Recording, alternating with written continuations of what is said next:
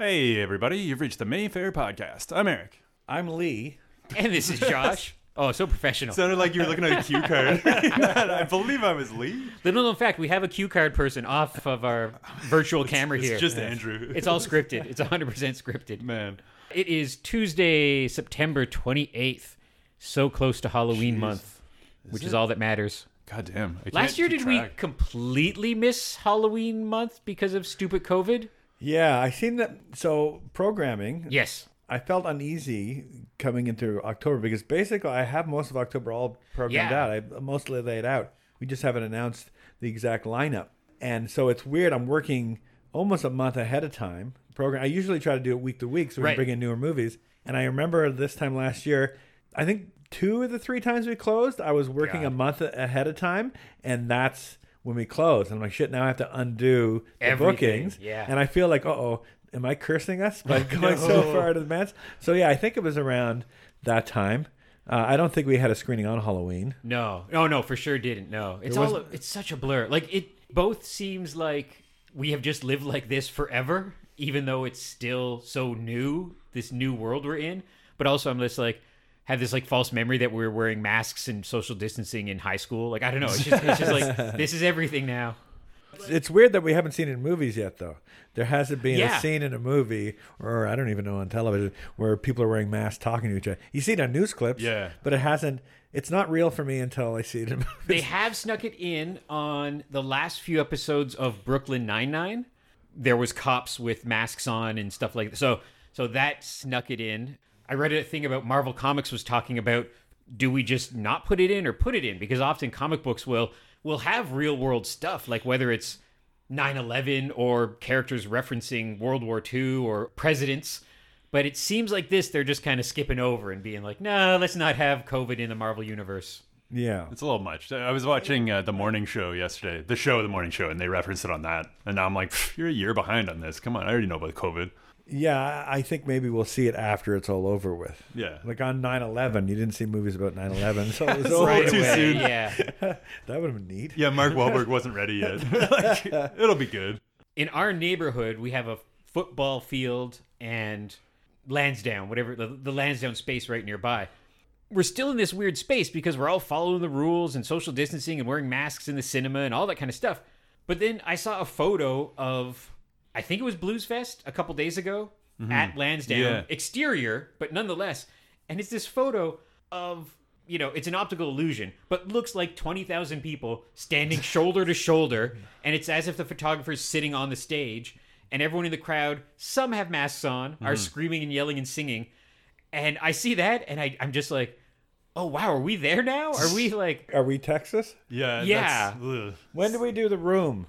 Oh my God. You sound like everybody else who loves Yeah. The Really? Room. They're like, No, are we back yet? Are we back? I don't mean to say that, but that normal will be closer when we can screw The Room again. And we might want to think about it soon because Greg Sestero's on his way. What? Oh, God, today? With his new movie. On his way, meaning I think originally he said October to me, but most likely now maybe November, December, or into the winter. Damn. But he wants to come with his new movie, which is really exciting. It looks really good. He directed a horror movie. Oh, yeah. Geez, yeah, he was talking about that because he was like, he saw Midsummer and he was really inspired. Well, not even know if it was inspired by that, but he was like really psyched about making a horror movie. Yeah. As was I. And Home Alone. Yeah, also Home Alone. But no, yeah, he directed this movie. He's been doing festivals. He's doing the festival circuit now, and he's going all over the United States. He took pictures for me. He was at Galaxy's Edge and he was taking pictures by the Falcon. I told him to go. I unfollowed him. Yeah, like too much, man. But if he comes, then we should probably try The Room. I feel like can we do it and tell people, like Rocky Horror, theoretically, our push is saying no dancing in the aisles, none of that stuff. And people seem to be on board. I just got off the phone with a young lady and she was like, okay, yeah, I get it. That makes sense. Are you trying to say that cross-dressers are a more sophisticated audience than those who come see The Room? Yes, probably, yeah. Because The Room, and I've said this before, but Rocky Horror has really good music, has Tim Curry, and I think even without the spectacle, you can kind of watch it and still laugh along and clap at the end of a song and just watch it. It's still an experience. But The Room, does anybody want to do The Room without throwing things and you'd have to do a no spoon policy, I think, for COVID, because it's just like you're having 100 people or 80 people touch all this stuff and throw it, and other people touch, and I don't know. We should maybe make it a virgin screenings only. So if you've never seen The Room before, come see it at the Mayfair. Yeah. But if you've seen it already, stay home, because we don't want you throwing around. Yeah, just things pretend it's what year did The Room come out? Pretend it's 15 years ago, and you're at that first screening in Hollywood. So there's no mocking yet. There's no whatever. No laughing, no enjoyment. Yeah. My parents came and watched it, and they finally broke down. They heard about it so long. They thought it was quite good. Yeah. Did you not laugh? Like, no, it was good. It was good drama. My parents were Tommy Wiseau's ideal audience. Exactly how he wanted to reach out to people. There is a lot of drama in it. They're not wrong. At the time, I think my parents were watching a lot of Hallmark movies, so it just seemed pretty on par, I guess, maybe. Oh, man, I want Tommy Wiseau to direct a Hallmark movie. Oh, man. I mean, it kind of already is, I mean, in a way, but... So do you want to hear a scoop? Yes. I do. So this will be news maybe this week, and I don't know. We're not live, are we? No. I hope not. So by the time you get this on the a couple days, internet, a day from now, yeah. So Mel Gibson's back in Ottawa making a movie. Oh no, Fat Man 2? No, Okay. he was filming in Parliament Hill this morning. Oh my God. Line producers are at Chez Lucien, looking for a place to shoot. I don't know if they're going to choose Chez Lucien, but they were there because when they were making Fat Man, Mel Gibson went to Chez Lucien and had a beverage and really liked the place. Oh my God. And now that I guess maybe he sent someone over to say maybe if they can shoot there. So I'll tell you the movie and I'll tell you a little bit more about the story. Yeah. The movie's called Bandit. Okay.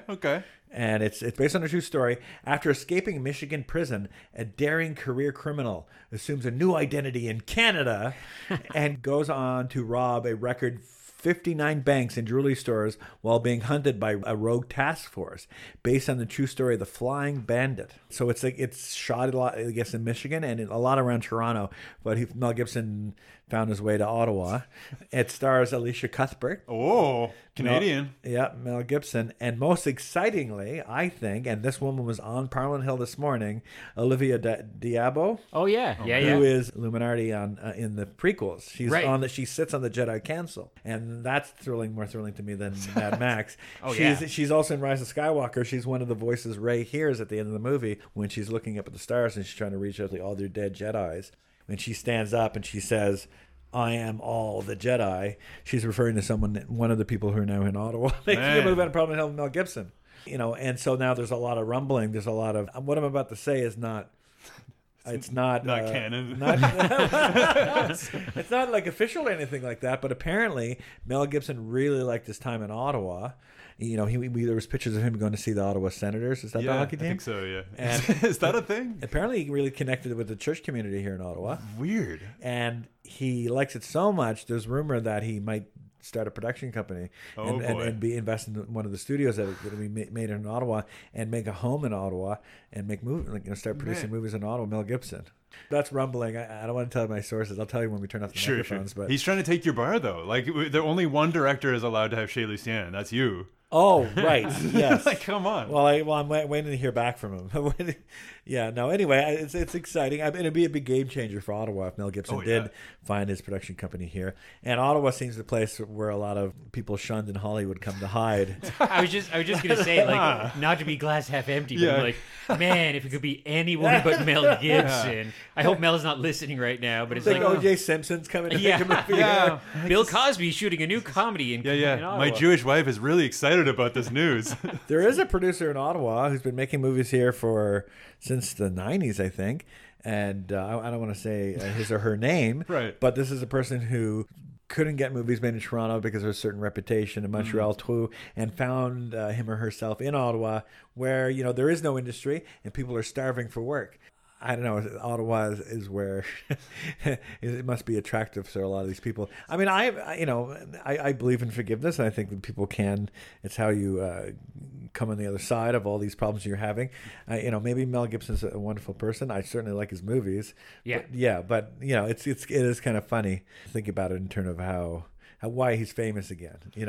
Right? The things he said on the phone. And it wasn't just madness. I love James Gunn, and James Gunn got in trouble a while back because of things he said on the internet. And he handled it so well. Like, he basically Yeah. came out and was like, I understand. I'm sorry. I take this being laid off from the franchise, everything. And he said, I was in a different place then, and I'm sober now, whatever, all this kind of stuff.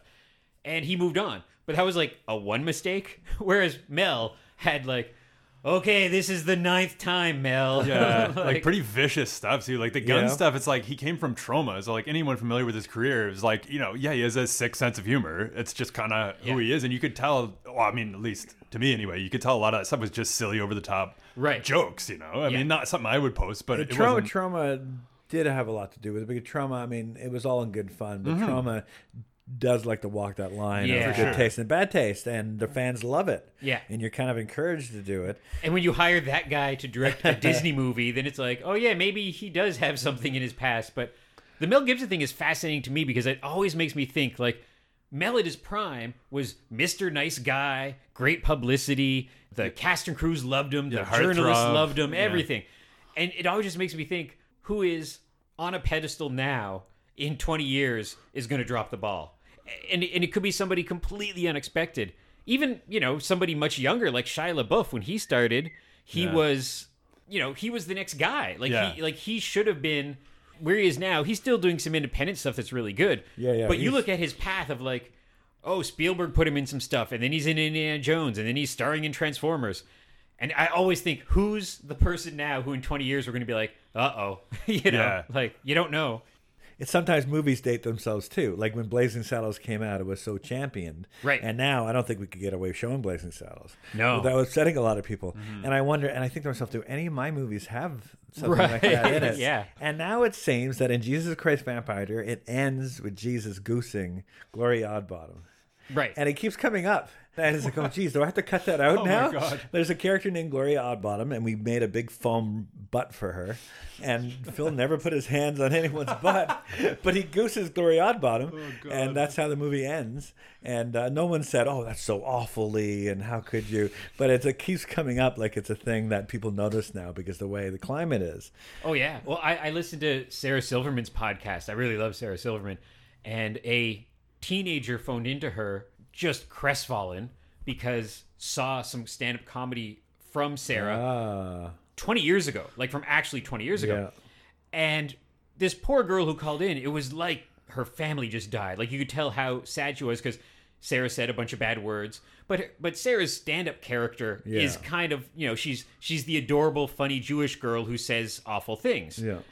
And I think when she got hired to be a voice in Wreck-It Ralph, I always think about that. Like when James Gunn got taken out, was she like, uh-oh, I'm not coming back for Wreck-It Ralph 3? But she said to this young lady, and Sarah's great at this kind of critique, and she said, yeah, I said a lot of offensive things 20 years ago, and 10 years ago, and probably 6 months ago. Mm-hmm. And she said, comedy's not evergreen. And a lot of times stuff in the moment, you laugh at it, and she goes, I look back on some things and go, I would never say that now. And I hope you judge me on the person I am now versus then. But it's horrible to bring up it was a different time. But also, if somebody says an offensive joke and 20 years later, they've done all kinds of good stuff for society and the community and their friends, then you're like, okay, they made a mistake. If it's like, you know, a Cosby, that's a little different. But yeah, it's tough with film because there's He's stuff. not bouncing back from that. No, he but thought he not in a was though. He's prison. like, yeah, he's trying to book a tour. I'm like, man, read the room, like read the Yeah. planet. He you know, is? like, Really? Yeah, he was. I think he canceled it. 'Cause, like right after he got let out, he was like, okay, planning a comedy tour. I'm like, I don't know how that's gonna go, man. The person who shot Ronald Reagan is being freed. That's that. Oh, wow. And I like that story because it's that person saw a Taxi Driver and thought, if I shoot the president of the United States, Jodie Foster will fall in love with me. I think that's where it came from, right? I think so, yes. Yeah. So maybe they should make Taxi Driver 2 now because he's released. Now's the time. Maybe you could make it. Was Mel Gibson in Taxi Driver? No. No. It Could be in Taxi Robert De Driver Niro. too. You know, it's shot in Ottawa. That's a really good idea. That's a really good idea. yeah, I could actually see it. Uber driver. Yeah, he plays crazy so well. So, and that's not even acting. You brought up Trauma, which reminded me of something. So do you remember Zola? Yes. Which I think is like the movie of the year for me so far. I love Zola. I think like it's, it too, yeah. It's the Florida project of this year. Nothing like Florida project, but there's something, you know, indie American about it. And anyway, so Taylor Page is one of the two girls in the movie. Okay. And I was at a certain store. I'm not going to say what store. I love the secrecy. And I bought a Blu-ray of Zola. I was really excited to find, great, because I came to see it twice here. Yeah. Love Zola. It's nice to have the Blu-ray. And I turned around, Taylor Page, it says, what some of the actors are famous for. The other girl who's in Mad Max Fury Road, which I don't remember her being in, but I believe it. But Taylor Page, it says on the back here, you know her from The Toxic Avenger. Wow, like the newest one? I guess that's what it's referring to. I guess she's going to star in the remake that hasn't been shot yet, but it's on the back of this Blu-ray box. Yeah. That's weird. Yeah. At one point, Arnold Schwarzenegger was going to star in it. Yeah, and the cast is amazing. Like the people I get to get, and I like Macon Blair a lot. Like he's a really good director. So I actually think like that could be really good. Yeah, but it's such a line because so many people are going to be like, oh, it's not as ridiculous as the old one, or it's not this or that. It's too Hollywood. Like it's not even shot yet, and it's already people are dismissing it. But I think it actually could be really interesting, like really meta. Yeah. I think it's also one of those movies that probably 90% of the people going to it will not have seen the source material. Yeah. Probably. I thought it was funny going to this store I went to. Wherever that may be. And seeing Lloyd Kaufman's movie mentioned in the back of something I bought from the store. It's kind of like going to the mall and buying porno. Yeah. It shouldn't be here, but here it is. Like, may as well buy it if I'm here, wherever this is. I say that because I went to Sunrise once and bought an Emmanuel movie on the shelf. And it's a rough movie. And I bought a Blu-ray in the mall that is rated X somewhere in the world. Stuff like that slips through every once in a while. Like, this is years ago, but I remember various bands getting in trouble for swearing, whether it was like Green Day or Avril Lavigne. And there was this news of them being banned at the chain stores and whatever. And then you walk through one and there's like a Saw movie sitting on the shelf and you're like, wait a minute, so Avril Lavigne can't swear but you're allowed to have torture porn in your store? Like, there's always that weird line of like, I think stuff just slips through. They don't realize it's as offensive. They're like, oh, Saw, sure, we'll buy 10. Yeah, or even the books. Like when they started carrying books, you're like, well, you're carrying like horror books and really intense, like Stephen King type stuff. Yeah. You're like, that's a lot worse than what a kid could see. When I worked at West Coast Video, just before I started working at West Coast Video, every kid I knew in high school wanted to watch Faces of Death. And if you saw Faces of Death, you'd brag about seeing Faces of Death. And I started working at the video store. There was a location on Innes Road that had Faces of Death 1, 2, 3, and 4. Jeez. And then at one point we had to take it off the shelf. And I remember Video Solutions, which just used to be behind the Train Yards, I think, which was just now the Train Yards. Okay, somewhere around there. They were asking video store owners to bring back Faces of Death. And I went there one day and there was a pile of them. And they were destroying them. Yeah. They were burning them, I think. Wow. And because it all of a sudden became banned in Ontario somehow. But now you can go to Sunrise and order Faces of Death on Blu-ray. What? Man. I've always been confused by those. Are they just compilations of news footage of horrible things happening? Like some real, some fake. Yeah, basically. there's some, like what Eric said. A lot of it, all the stuff in the morgue is real. Right. So you see morgue footage and you can't fake that stuff. But most of it is faked, and a lot of it's really fun to watch. If you know it's fake, it's a funny little film. And that's cool that it's fake. So it's essentially like Blair Witch style. Like it tricked many people into thinking it was everyone. When I was a kid and that movie came out, we all thought it was real. Yeah. And we were watching it with shock and awe. And there was another one called Shocking Asia. And Shocking Asia was something you can find in almost every video store. They were pulling Faces of Death off the shelf, and when you couldn't rent Faces of Death anymore, everyone went to Shocking Asia. And Shocking Asia is just like Faces of Death, but set in Asia. Right. So it's much worse. And it ends with a sex change operation that's really graphic. And that's what kept you up at night. God damn. It's really graphic. And I still have a VHS copy of Faces of Death 2 and Shocking Asia at home. And Traces of Death probably as well. Not Traces of Death I never saw on the shelves. I know that's a thing. Yeah. But I never saw Traces of Death anywhere on the video store. 1, 2, 3, 4. As the Faces of Death movies get bigger, like I think 4 and 5 are just the best of, part 1, 2, and 3. But Faces of Death. Or the worst of, depending on your point of view, I guess. Like... I like the score of Faces of Death. I think it's really funny. Sometimes when I hear my basement fridge having a hard time keeping things cold, I think of the score of Faces of Death. Sometimes in the basement I hear, I'm like, yeah, it's Faces of Death. It's so suspicious. That sounded like a Wookiee with diarrhea or something. Like, that doesn't sound great. That probably happens. You just don't see it in Star Wars. Yeah.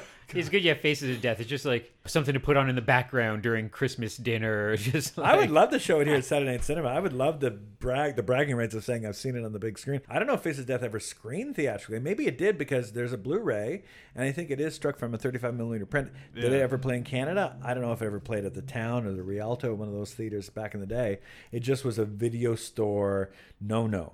You know, there's porno sections, but behind the porno section, underneath there was Faces of Death. That's the real thing you should stay away. It felt like snuff, but it wasn't because it's all fake. Except for the Morgue stuff. The Morgue stuff's real. I think there's stuff on the Autobahn that's real. Yeah, or that terrible movie Snuff that just was garbage, and they tacked on that shitty ending scene. We're like, oh, it's a real death scene. You're like, this is awful. Yeah, Emmanuelle movies. There's 2 Emmanuelle movies that have that, where Emmanuelle watches a snuff movie, and then she goes out and solves the crime. Emmanuelle in America is one of them. And a lot of people on the internet say that snuff film she watches in the movie is real, but it isn't. Yeah. I mean, you can go buy that on Blu-ray or of course. Sunrise or odds and sods. But you made me think about, what did you say about in Faces of Death? The Autobahn. Yeah. I didn't know about the Autobahn until I watched Faces. Everything I know about the Autobahn, I learned from Faces of Death. Jeez, it was, that Hitler. I'm going to borrow something. Hitler invented the Autobahn? That's a good history lesson right there. And I think to myself, I only know that because of Faces of Death. Every kid should have the Blu-ray of Faces of Death. Learning experience. It's just wild it exists. This is always my favorite thing to do. This is the perfect segue into talking about our movies from October 1st through October 7th. We're not playing Faces of Death, are we? No, it's more funny because it's a segue from Faces of Death to the nice British romantic comedy Falling for Figaro. Oh, yeah. Very similar films. Same director. Yeah. I love these segues. But Falling for Figaro is a kind of that almost cliche British thing of like blue collar mixed with upper class, or like a small town doing something weird, whether it's like a Full Monty-ish. Full Monty or Brassed Off or all these kind of movies. But this one has Joanna Lumley in it, who has won 1,000 BAFTA awards for Absolutely Fabulous. And I'm a big British fan, and for some reason I've never seen AbFab. It's on my list. I got to see it sooner or later. You're even short forming it and you've never seen it. I even know what the abbreviation is, yeah. And there's movies too, right? They made at least one. Or... I think so, yeah. So, and it's one of those things, an example of it's not actually a small world, it's a big world, because over there, AbFab is the biggest comedy thing of all time. And in North America, it's kind of like, oh, you might know about it if your grandma watched it on PBS or something, One of 2, I think these are both Ottawa premieres, right? Falling for Figaro, and the other one is Flag Day, the new Sean Penn drama. His daughter is so good in that movie. That's what everyone says. Like, it's clearly nepotism, but she did a really good job. I don't think I saw it. She doesn't come into around the second act of the movie. His daughter's played by different actresses throughout. Oh, right, yeah. But she comes in around the second act, and as soon as you see her, it's like, sit up in a chair. She's fantastic. She's wonderful in that movie. Not her first film, right? But he directs the hell out of his daughter. And I saw them on a talk show talking about them performing together. It was really sweet. Yeah, I saw them on Colbert, and I guess he directs her in some pretty heavy stuff, and like that's hard anytime on a movie set. But when you're the father and you're directing your daughter through a really heavy scene, so made me think of Dario Argento. Oh yeah, we were just talking about that. That all turned out fine. Poor Anthony Bourdain. Yeah, that's a whole other kettle of fish. And Sean Penn is in the new Paul Thomas Anderson. I thought he was. Oh, Yeah, I can't wait for that one. It's got like Almost Famous vibes a little bit. And it's got Hoffman Jr. in it as well. Oh. And there was a couple, like Offspring in there. And it's like something everyone's somebody's offspring. Yeah, right. Jeez. But that's a movie that it's funny because people are like, "Are you guys getting that?" And we're like, "Well, oh god, we of course have heard of the new P.T. Anderson movie. Has to win an Oscar before So we get it. it's on the radar." So yeah, Falling for Figaro, Flag Day are our 2 new films this week. I didn't like the title for Flag Day before I saw the movie. Then I really liked the title for Flag Day when I saw the movie. Oh, what a twist! Yeah, because it sounds like a documentary or something if you just heard the title. But then Flag Day's not a thing here. I guess that's why I was underwhelmed by the title. But I guess in the United States, for some people, Flag Day is a really big thing. Turns out he's born on Flag Day. So Sean Penn plays a character who was born on Flag Day. So every day on his birthday, the whole town gets together, and he feels like everyone's partying for his birthday. And it's kind of, again, there's that word sweet, but a ssweet way of how he looks at the day from a very troubled man. And he plays that very troubled man very, very well. That's Penn for you. Yeah, he's a good director. Indian Runner. I think it was his first feature film he directed, and that was great. And I love The Pledge with Jack Nicholson. Oh, that is a good movie. Yeah. Like nobody talks about that. It's one of Jack Nicholson's best, one of Hans Zimmer's best scores. Yeah, it's such a gut punch ending to that movie. Like, not to spoil or anything, but it's just like that movie stuck with me ever since it came out, and nobody ever talks about it. It's great. Yeah, and it's great because Sean Penn directed it. I mean, really, it shouldn't have been made in a way, or maybe if it got made, it would never look like that. Mm-hmm. It's very. I don't know if Penn has a voice yet as a filmmaker, but it is something that seems uniquely to a director's vision. And here's another one, Flag Day. I think when Sean Penn directs a movie, it's important. It's almost as important as anything that David Lynch movie. Sean Penn will be in movies for the rest of his life, but when he directs a movie, we have to stand up, or in this case, sit down and go watch it. Take notice. At the Mayfair Theater. Sit down and notice. Sit down and notice. That sounds something good. That's it. We should use that as a hashtag. It writes itself. Let's meet after this podcast to figure out how to use it. Figure out the merch. Talk about that store you went to. Oh yeah. So then our two classic films this week. One is The Blues Brothers. Never heard of it. Never heard. Oh, it's such a good movie. It is. It's one of the best car chase movies ever made. And it sounds so good in a cinema. Just the music's so great. You feel like you're at a concert for half the movie. Steven Spielberg's in it. Yeah. I like his little cameo. Can I help such you? a good movie. He's eating the sandwich. Yeah. Man, his cameo in Austin Powers 3 is really good too. I know that's a weird shout no, out, but it is. It's just so that's one of my With favorite Tom bits. Cruise? Him and Tom Cruise? Yeah. That opening 5 minutes is just. I saw that twice in theaters, and people just lost it both times. And then it dies. Yeah, well, but that scene though. Yeah, that scene's great. And then our final film this week is the original Evil Dead, screening for its 40th anniversary. Man. And we will have the complete trilogy throughout the month, Evil Dead 2 and Army of Darkness. Evil Dead is one of the greatest success stories of an indie film with a bunch of no-budget filmmakers who didn't know what they were doing of all time. That they knocked out this little horror masterpiece, and then in the years to follow, that the Coen brothers were hanging out on set, and Bruce Campbell's become what Bruce Campbell is, and Sam Raimi's directing giant Marvel movies, and Rob Tappert's producing real big cult TV shows like Xena and Hercules and all this stuff. So it's the Easy Rider of horror. Yeah, definitely Changed everything. And it's a bunch of like 20-year-olds in the woods nearly killing themselves. Like all the stories are behind the scene of it was not an easy fun shoot. It was just sleeping in the woods and 14-hour days and blood and guts everywhere and exhaustion. And I remember when it came out. Oh yeah. And when it came out, mostly just on home video. Right. And video stores just became a thing. Not chain video stores, not Jumbo or Bandito or Rogers or Blockbuster. Before that, the little mom and pop video stores that were around, and every one of them had an Evil Dead poster up beside Terminator. Mm-hmm. So when I was a kid, I would see the Terminator poster and that girl being choked out by the tree. Yeah. Everywhere. Combo. And I was too afraid to rent either of those movies for a long, long time. But when I did, oh my God, my eyes loved it. I really sat down and took notice. That's a yeah. That's, I can imagine, well, especially you. Like, I mean, I always find it so just inspiring to see something like that, no budget, and just these dudes who want to make stuff with their friends, and it turns out to be this insane classic. And it's just like that still packs a punch. So you can't really watch that to make fun of it. I mean, you can, but it's just I'm always like, man, how did they even pull this off? Like the I vibe. think for generations before Evil Dead, if you asked any filmmakers in Hollywood, why do you make movies? They'll say, because when I was young, I saw Citizen Kane. And a lot of them would tell you that. And I think for a lot of people today, a lot of successful filmmakers would tell you about the first time they saw Evil Dead and what it meant to them. And Dawn of the Dead works kind of the same way too. Definitely. But yeah, it's just a matter of a few artists getting together, picking up a movie camera and just pointing it in the right direction. Yeah. It's not about the money, it's about your creativity. And it is exciting to watch and thinking of it that way. And being friends with Argento definitely helped with Dawn of the Dead as well. Oh, right. It was kind of clutch. And Evil Dead's very, if you're of the age, that video store era is very telling, because we all have that story of seeing certain horror movie posters in the mom and pop video store and being scared of it. Yeah. And then 5, 6, 10 years later, finally seeing the movie. And I remember that for The Stuff, for Evil Dead, and for one of the Friday the 13th movies, part 4, I think, which isn't even a real scary poster, but just as like a 5-year-old, I had that sense of like, ooh, that's forbidden. Mm-hmm.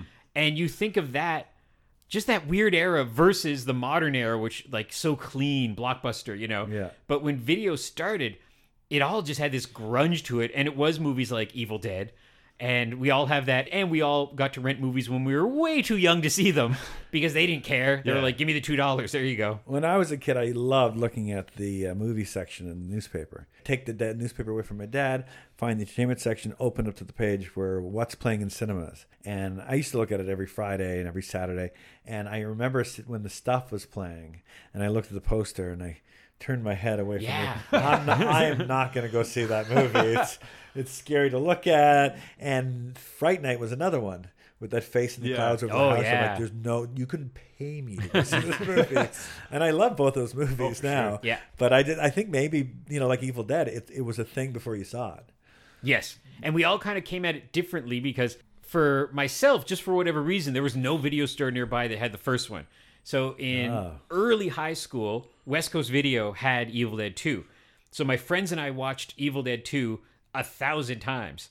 And decades later, like recently, we were joking about it. And one of us went like, we should have just pretended to lose the thing and paid the fee. And that would have been way cheaper than renting it every weekend. Yeah. So I watched Evil Dead 2 a million times. Then Army of Darkness came out, fell madly in love with that. But it wasn't until after seeing 2 and 3 that I saw 1, because it got a VHS re-release in this nice little limited edition clamshell. Oh, yeah. And I'm a fool for limited edition. And whatever the number was, I got like 956 of 10,000 or whatever. So much now. Yeah, collectible then, but 10,000 is a lot. Yeah, I know. And that's someone point. I wish I could remember who pointed this out to me, that I'm an idiot. They just said the simple things of, no, everything is limited edition. If you buy a pair of Converse or a Star Wars action figure or a limited edition Coke can, it's all limited edition. Things run out. I think of the Phantom Menace cans. That's what I was thinking. Yeah. I know you do. You don't even have to tell me that. I have a display case for it too. I have all displayed. I love those cans. I remember. I still, when I go to South Keys, I can still picture in 1999 the 2 Pepsi machines that are outside.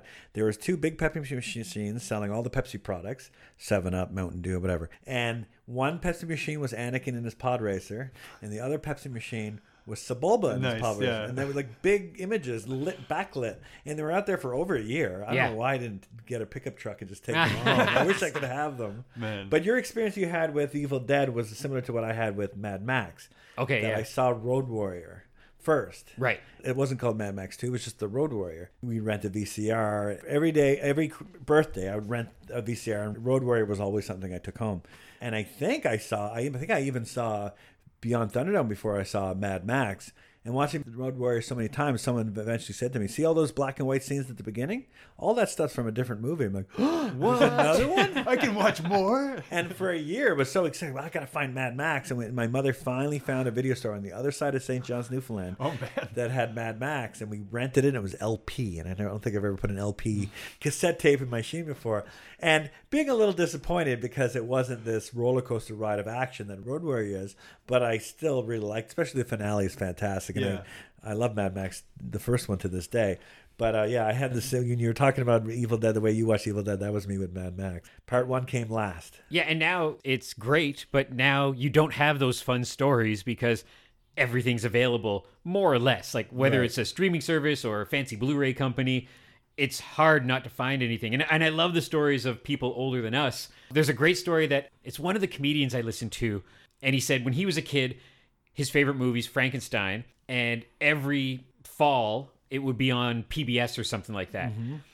But it was on the weekend, and he played Little League.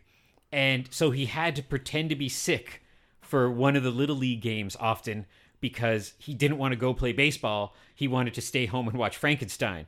And he knew if he missed that, he had to wait another year to see Frankenstein. Whereas in the generations that follow, that kid could buy it on VHS or DVD or whatever.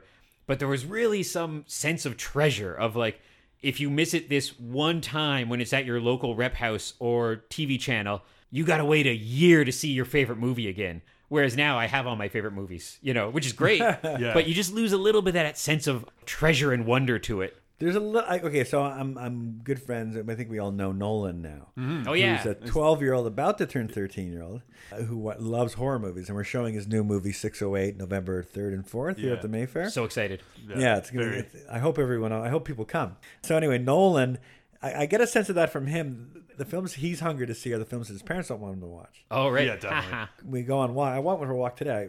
My dog and I go for a walk for an hour in the bush, and he comes with us, and we talk about horror movies. It's really fun. But he did say, Lee, I saw a horror movie that I wanted to see, but you can't tell my parents. So he watched Cannibal Holocaust. Oh, my God. Nice. Hilarious stuff. But he can't stop watching it because he's a musician and he loves playing the guitar. And it's like he's like the Robert Rodriguez of Orleans because he plays the guitar and that's his passion first, filmmaking is second. He tells me, I can't get over how good the music is. Why is the music so good in that movie? The most notorious film ever made has this beautiful soundtrack. So that makes me think that there is maybe remnants of, there are those movies out there for a few inspired filmmakers who, the longing to find something and finally see it, like that we had that you can't have anymore. I just realized that you are the Bela Lugosi to Johnny Depp's Ed Wood in his eventual biopic. Man. There's going to be somebody playing you, going for these dog walks and talking about cinema and having a screening at the Mayfair. That's him in like 20 years. Though. I'm not as cool as Bela Lugosi yet because I don't have a heroin addiction. No, as soon as I start tapping that vein, There's still time. Man, it's so funny. I was checking out some of Nolan's YouTube videos after I saw them the last time, and I had no idea that he mentioned something about being into music, but I didn't realize how much. And so I had almost worn my CCR shirt, but then I wore my Creature from Black Lagoon shirt. I was like, we're doing a horror movie here, gotta represent. And then later that night I was looking at his stuff and he did a cover of CCR and I was like, I would have thought I was such a legend if I had that shirt. I would have had no idea. I let this 12-year-old down. I think I should watch what I say to him sometimes about certain filmmakers because he just wrote a song with his brother. Oh, no. And he told me the lyrics. I won't say the lyrics to you on the radio. Are we on a radio? But It's basically the radio. He wrote a song that parodies Zack Snyder, Michael Bay, and Pierre David. Oh, man. I like this song. I know. And I'd love to put it in my movie, but I think there's a level of slander involved. Possibly. It's like the song's called Lee DeMarb Says. You're like, whoa. No. Take that out. But I love that kid inspired enough to write a song about the people who stand in our way about making good art. If you get me a clip of that and I'll put 30 seconds of it at the end of this podcast. The non-slanderous parts. Yeah. Oh, the lyrics are so good. The one with Pierre David, it's the Spider-Man theme song parodying about how, about man. That's gonna be amazing. We need to do a live score of one of his movies at some point. We'll get to that point. He should perform it because I don't think he should ever record it. Well, the initial trailer he or they provided for us, I went to put it on our website and it got blocked because it was actually like an R-rated trailer on YouTube. So since there's another one, like a Green Band trailer. Yeah. But the first one was like, I didn't even know you could do that on YouTube. I'm not on YouTube a lot, but that you can put on R-rated stuff, but then you got to like put in your ID to watch it or something. Yeah. Right, yeah. Well, and he was saying he had a few things banned because it had child violence because he's a child. And I never even thought of it. I was like, oh yeah, you and your friends are killing each other. And YouTube's like, yeah, you're underage and it's gore and stuff. I never even thought of that. He showed me a scene from his new movie, and his father is kneeling in the middle of the woods, and he's pulling the intestines out of his father's stomach and wrapping around his dad's neck and choking him to death. It's really cool. Yeah, it's like Night of the Living Dead 2021. Basically, it's like, geez. That's my favorite thing in the little, we wrote up a little press release and it was the story of how Lee met Nolan and all this stuff. And the last sentence is, his mother is very concerned. Yeah, that's about, well, he's like where I was at when I was like 16, 17, 18, where I was just trying to find the most gory stuff, and I didn't really care. It wasn't about the story so much. And then at a point, like, I remember the exact moment I was watching Guinea Pig 1, I think it was, which is literally 45 minutes. It's not even a movie. Yeah, it's just them dismembering this woman, and it's fake, obviously. But that was the moment where I was like, this nothing's happening here. Yeah. Like, it's just gore. There's no story. And so from that's where I became more of an Argento guy than a Fulci guy, so to speak. I mean, I always tell him that there's a difference between, certain kinds of horror movies and art. Mm-hmm. Like, you gotta, the quality of filmmaking is paramount over just blood and guts. And I think he's starting to realize that, or I think he realizes that. Some of the titles, even the titles for his new movies. His mother is concerned by one thing specifically, that his new movie has a curb stomping scene. Oh. And his mom really doesn't want to have him have curb stomping. And he tells me, Lee, I want curb stomping in this movie more than anything now. That's the name of the movie. My mom doesn't want me to have it, so I have to have it. And I kind of want to tell her now, just to say you love curb stomping. Yeah. Reverse psychology. We were watching American History X. It's so funny. Yeah, that comes up a lot. Yeah, I bet it does. Yeah. I mean, the good thing is like he knows it's all fake, and like, that's one of the things I like about him meeting you is like even if he didn't already know, you know, there's that appreciation for what's fake and how they did stuff, not just like, oh my god, this is real. It's like, how can I create that? Nolan was just one of many children who got their heads cut off in our new film, Enter the Dragon. Yeah. And so I brought footage from the movie to show someone else's family. Look, your head's coming off your kids in our new film. And the father covered his kid's eyes, saying, "Oh, that's too don't look." And I thought, I respect that, but at the same time, your kids were on set. They know how fake it is. They know, and it looks bloody, but it's also very cartoony. Yeah, because it's not a horror movie. Like, it's horror elements, but it's fun. You know, like it's not Guinea Pig. Yeah, exactly. Like, you know, that's my go-to. Okay, so before we go too long, we'll wrap things up for the week. We just talked for 58 minutes so far, probably.